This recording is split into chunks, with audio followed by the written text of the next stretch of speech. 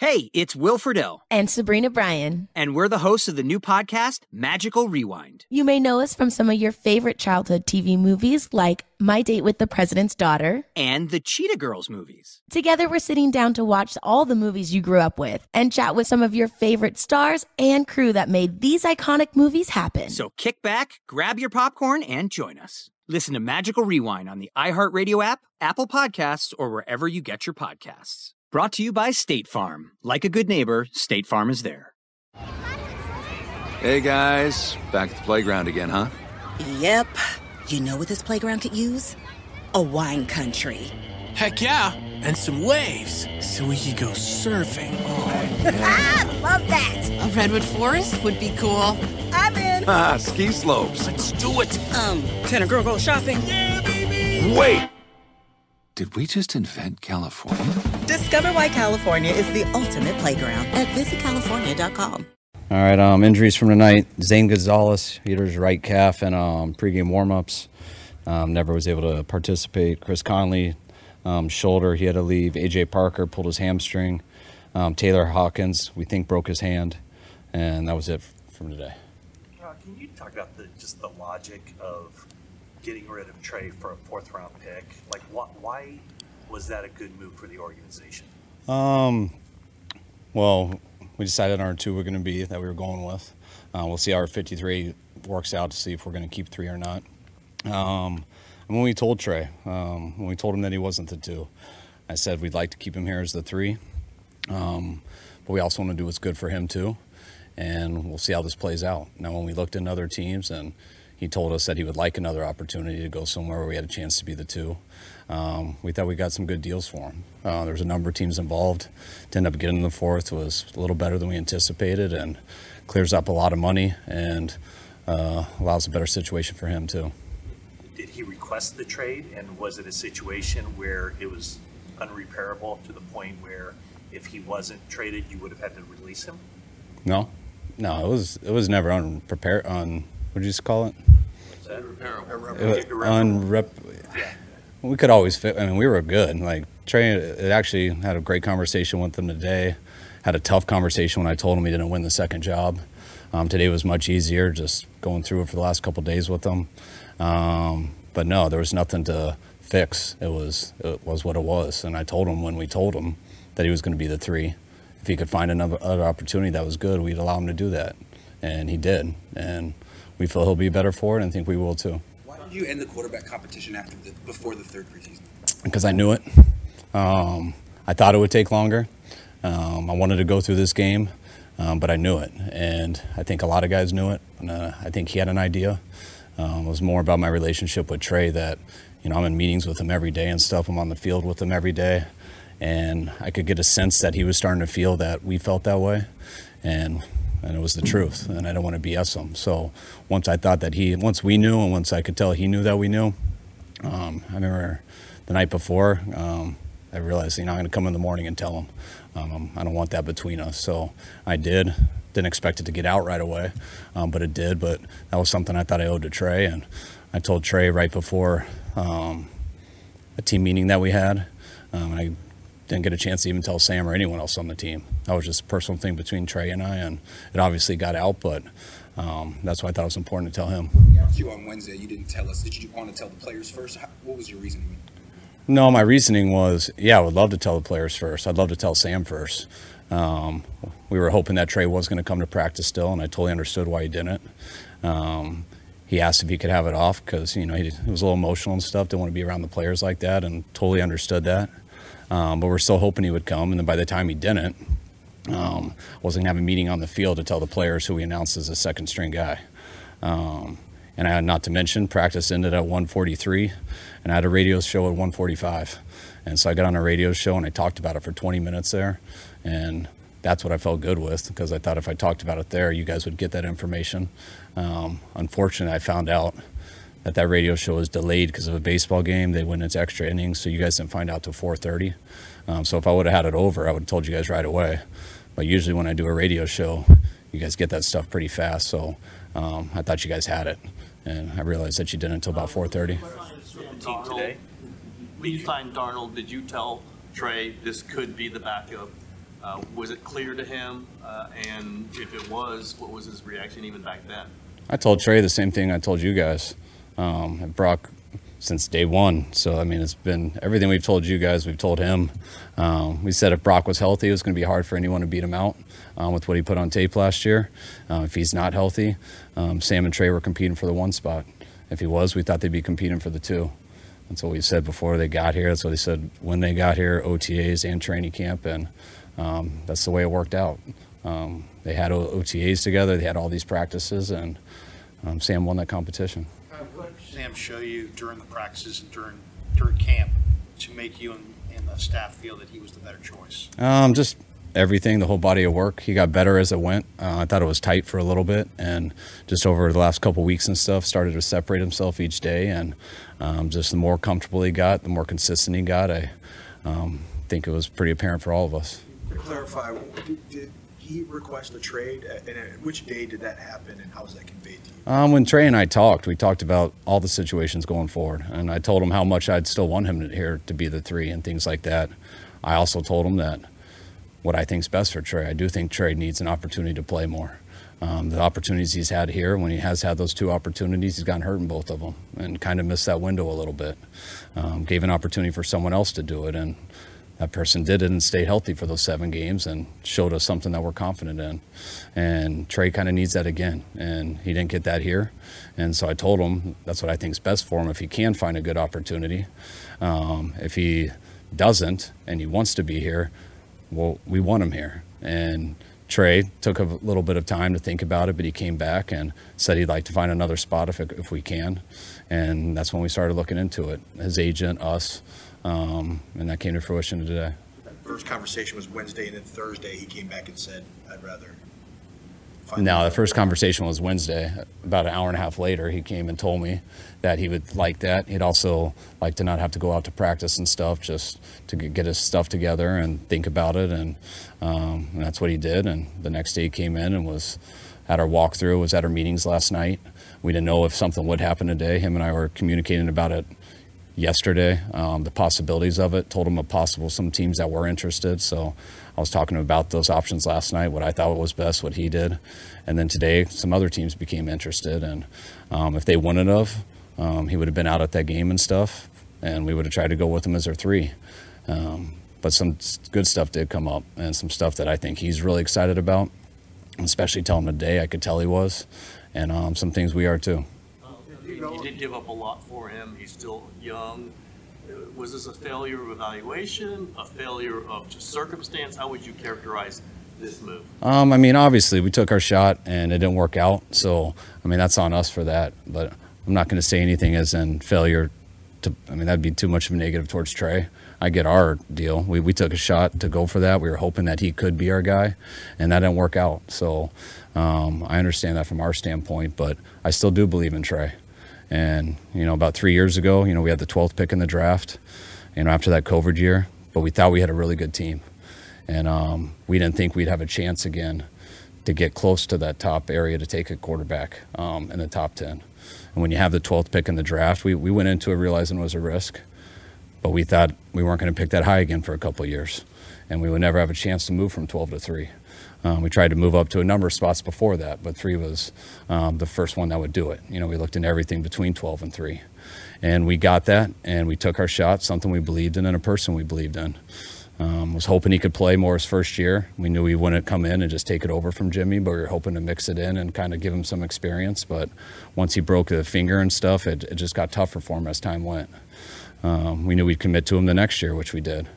We knew he wasn't fully ready in every aspect, but we knew he had a skill set that we could put some stuff together to give him the chance to compete and grow with a good team as he developed as a full quarterback.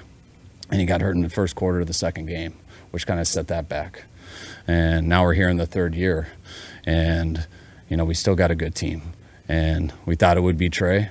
I think we got pretty fortunate falling into still having a rookie quarterback in our 3rd year that happened to be the 7th round pick. And we also look back at it as we didn't think with having the 29th pick, which, those 2 first-round picks ended up being the 29th pick in the draft, which we were expecting it to be late. We were hoping it would be 32 or something like that, but we know with two first-round picks that are both at 29, you can never even consider to move up to something like that. And so we had to act then, and we did. Didn't work out, which can be a huge challenge, but that's why we feel pretty fortunate what we fell into. Zero Foxtrot isn't just a brand, it's a way of life. Founded and operated by veterans, Zero Foxtrot's unique apparel and gear echoes the grit of the warrior culture. Zero Foxtrot dedicates itself to producing content, honoring the sacrifices of forgotten heroes of the past, and connecting history to the present. Embark on a journey with Zero Foxtrot today at zerofoxtrot.com. It's not merely our products, it's about the ethos that we embody. Rugged, resilient, and timeless. Was Trey able to go over the options with you this morning before you accepted the trade, and then how did you convey that to the team? I just told the team that I told them after the deal, just, anytime you trade a quarterback and things like that, I mean, all those guys are going through some similar stuff. I'm going to have a lot of tough conversations with a lot of guys over these next few days. But I always told them the circumstances are different when it's under this magnitude, someone, a quarterback position, someone who was drafted like him. So I just told them that's up for John and I to decide. I hope they trust us with what's best for the team, but they just got to be prepared for those questions and stuff, which they're not going to know much about. One non-QB question. What's the status of Jake Moody, and how long is he going to be out? That's week to week right now. We're hoping that he can have a chance for week 1. He ended up straining his quad last week in practice, and we'll see how his body reacts to it. With Zane's injury, does that mean you have to look at other kickers? We most likely got to, and we definitely got to have a plan B for week 1. Zane could have been that, but he's probably not going to be ready for week 1 too, looking at what happened to him today. A couple days ago, you did say 10 days ago, it kind of when it really clarified. You go back 10 days from that was a Raider game. Was that kind of the defining moment for this decision? No, I didn't mean it that way. I mean, I just threw out 10 days. Today, I just said the last couple of weeks. You never make a decision off one day. You never make it off of one preseason game or anything like that. It's accumulation of work. I thought it was a lot tighter earlier on in camp. I thought the more Sam got comfortable, the more reps he got, the more he started to separate himself, and I think that's been over the last couple weeks. Was there anything about the Trey Lance experience that you wish you had done differently?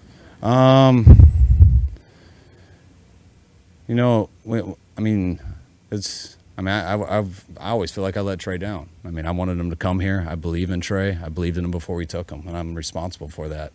I didn't want to throw him into the heat of battle right away, but I thought he needed to play. So we tried to figure out every way to do that. I mean, if I can look back in hindsight, he broke that finger on a helmet on that 4th preseason game versus the Raiders. I wish I didn't put him in a play that had him break his finger, because I think that really hurt him in his first year. And not only did it hurt him not getting able to mix in much, but it hurt him in the practice time because he had to adjust how he threw and things like that, which I think set him back for his second year. When we went into the second year, we gave him every chance to do it. We were going to make an offense that, to me, gave him the best chance to be successful at that time, which we did do. And when you do that, you hope a guy can stay healthy so he can stay out there long enough, but that didn't last long. It was the first game, and after that, I always felt for him, and we continue to work with him, but sometimes things just don't work out. Was there an internal struggle about, he's still a young guy, he's 23 years old, he's only halfway through his rookie contract. Did you consider just keeping him here just to give him a chance to eventually be the guy that you thought you were getting when you drafted him? Yeah, we do consider that. I just think that was hard for us to do that with where we're at as a team, how much time we have given him, and the situation here where we gave him every chance to beat out Sam, and it just didn't happen. And when you look at it in that case, there's not much opportunities you can do on that practice field. There's not a developmental league. There's not a whole field on the side where we can get our players just to practice to give him reps. You got to get the 1 ready to go. And when you're not, it's hard enough to get the 2 ready to go. The 3 is usually a guy who never gets a rep till he randomly gets out there, and that wasn't what I felt was right for Trey, and with how much we had done so far, and that wasn't going to be what was right for our team either. I thought it was time to move on for him and for us, and I'm well aware of everything that happened, and yeah, unfortunately it did happen, but I like where our team's at too right now, and I feel very good about that. And I also feel very good that despite all that, just, you'd love to keep a third guy to develop, especially a guy that you really, really love, and believe that he could do it someday. But to do that for $7 million over 2 years with places where we are in the cap, when you can't provide those reps and stuff for people, and you got other things with our team, what we're doing, that to me doesn't make much sense for the Niners. I wish it would, because hell yeah, we'd love to just keep them until eventually it works out. But that clock ran out here, and that's why we had to make a real tough decision, one we didn't enjoy doing, one we didn't want to do. But we try to do what we think's best, and this is what we think's best. Just came down to the fact that where you guys were as a team didn't align with what Trey needed to get where he was trying to go. Very much so. I mean, I do think there was a chance. We thought we were aligned as a team to win right away when we did it with them. We knew it would take him time, but we also had to make a decision where we were going to go with our team over a 2-year window. And we felt that if we could get a rookie quarterback or a guy on a rookie deal who could help us win, man, we could put a good team around him. And we took a shot with Trey because we believed he could. We knew it would take some time. But in the meantime, we were going to have a pretty good team. And the time that we did give him when he had his ops, he missed those. And those weren't his fault. They weren't our fault. That's what happens in football.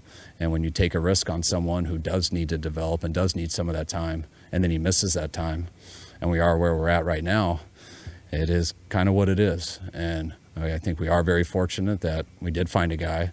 We still have a rookie quarterback or a guy on a rookie deal that has helped us put together a good team. We do have a guy that we believe can win with on that deal. And we also feel we have a very strong backup. And that's where we're at. You guys good? Is Robbie Gould a possibility? I'm sure everyone's a possibility, but that's stuff we haven't discussed yet. All right, well, my question was, last week when Trey had that game-winning opportunity, you had him down the ball and kicked the field goal. Do you think that was a missed opportunity? What's that? Last week when Trey was on that last drive and then you had him down the ball and you kicked the field goal instead of him going in for the touchdown, you think that was a missed opportunity? Missed opportunity for what? To evaluate what he can do in that situation? No, we evaluate him every day. I should have done that for you, but no, we were good. All right, guys. Thanks. What's up, y'all? Janice Torres here. And I'm Austin Hankwitz. We're the hosts of Mind the Business, Small Business Success Stories, a podcast presented by iHeartRadio's Ruby Studios and Intuit QuickBooks. Join us as we speak with small business owners about the tools they use to turn their ideas into success. From finding that initial spark of entrepreneurship to organizing payments and invoices, we've got you covered. So follow and listen to Mind the Business, Small Business Success Stories on the iHeartRadio app or wherever you get your podcasts. So, should we go electric? I think we should go electrified with Toyota. Electrified? Electrified means options. Yes, we could go all electric with a Toyota BZ4X, but then there are hybrids like Grand Highlander, or we could do something in between like a RAV4 plug-in hybrid.